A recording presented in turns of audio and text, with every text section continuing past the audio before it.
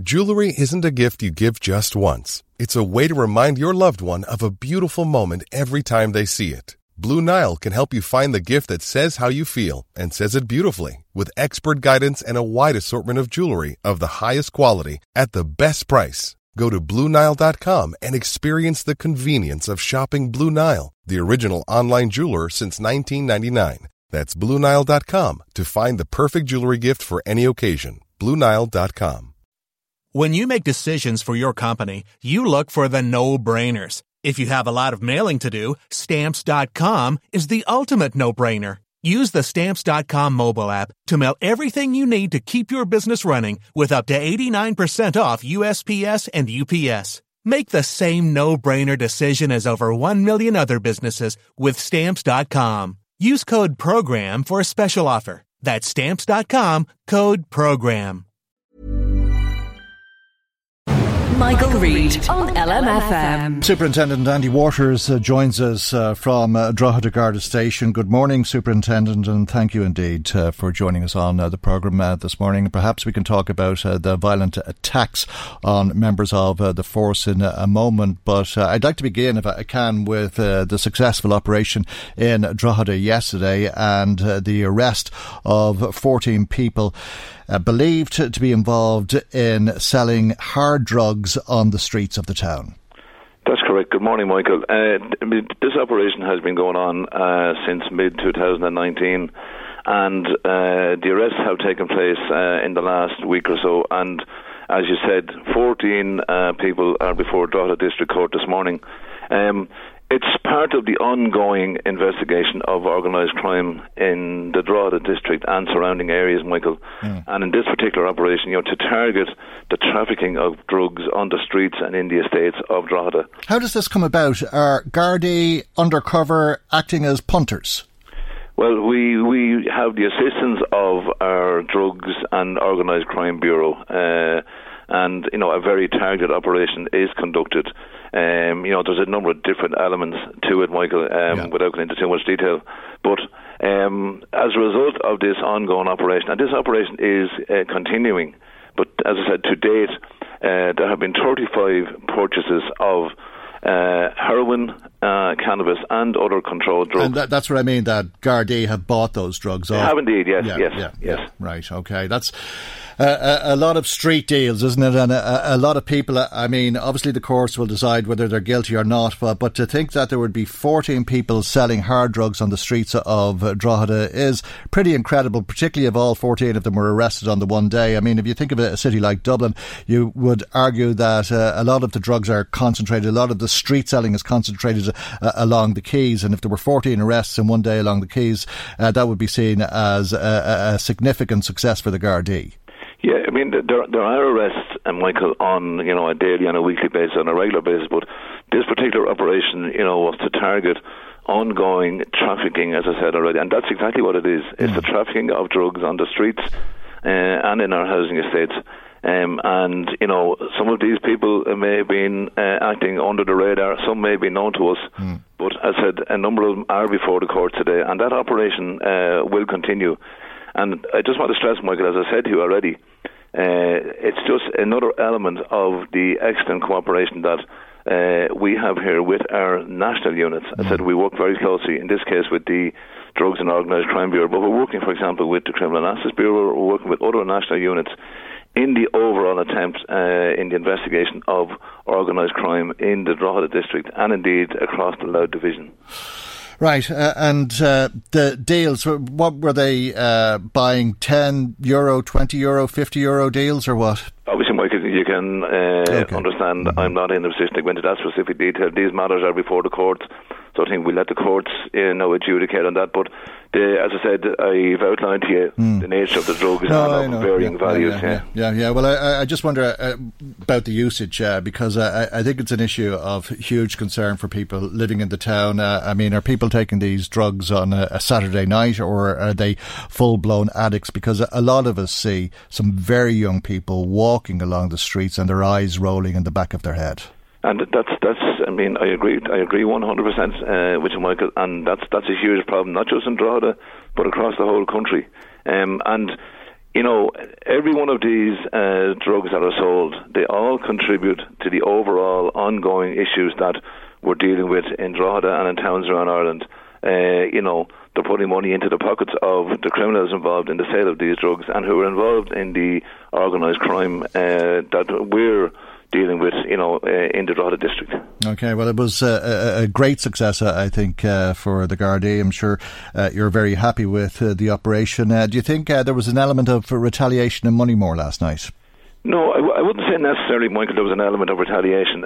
Unfortunately, at Halloween, and I have to be very clear, a small element of society, they seem to take advantage of the Halloween atmosphere to engage in antisocial behaviour. And the incident last night, I want to, first of all, very strongly condemn what happened in the Moneymore area last night.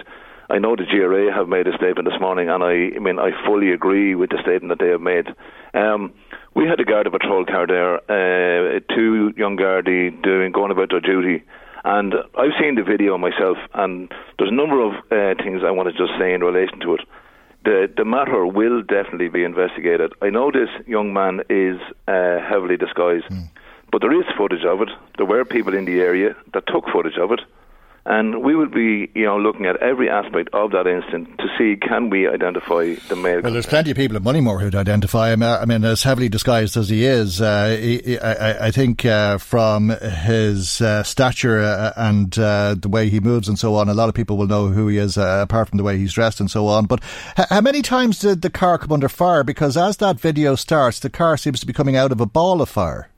Yes, I mean, again, I received a report from the Gardaí on the night in question, and they said that the male concerned, he actually lit a firework which, let off a number of shots and a number of, bangs from the explosive device that he had, and they were aimed at the patrol car. Now, luckily enough, the Gardaí, first of all, were not hurt, and we're very thankful for that. The patrol car was not damaged, but I'd just like to say one thing as well, Michael. They did not drive on Garda Síochána out of the estate.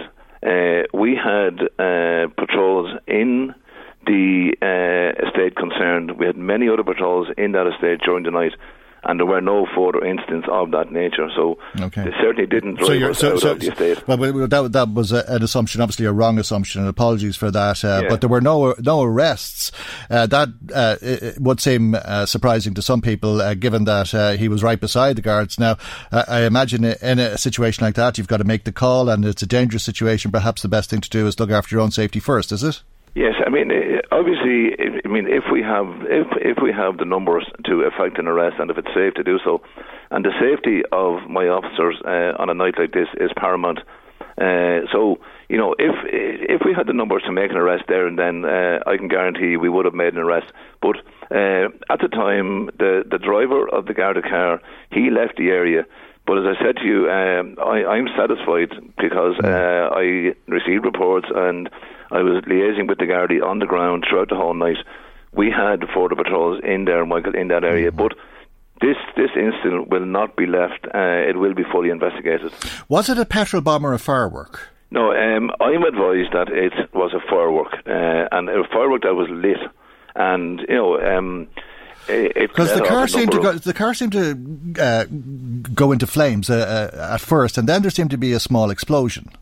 Yeah, again, Michael, I don't know the specific what specific type of firework it was, and there's a whole range of fireworks being used by people on Halloween night. So, but definitely, it's not the kind of incident I want my officers to be dealing with, putting themselves at risk to that type of incident. Yeah, and the members of the community who, as Imelda Munster said earlier on, may have been out with their children trick-or-treating. I mean, that's the most unfortunate part of it, Michael. At that time, you have people enjoying the Halloween festival, parents, with responsibility for their children, going around trick-or-treat, having a good time.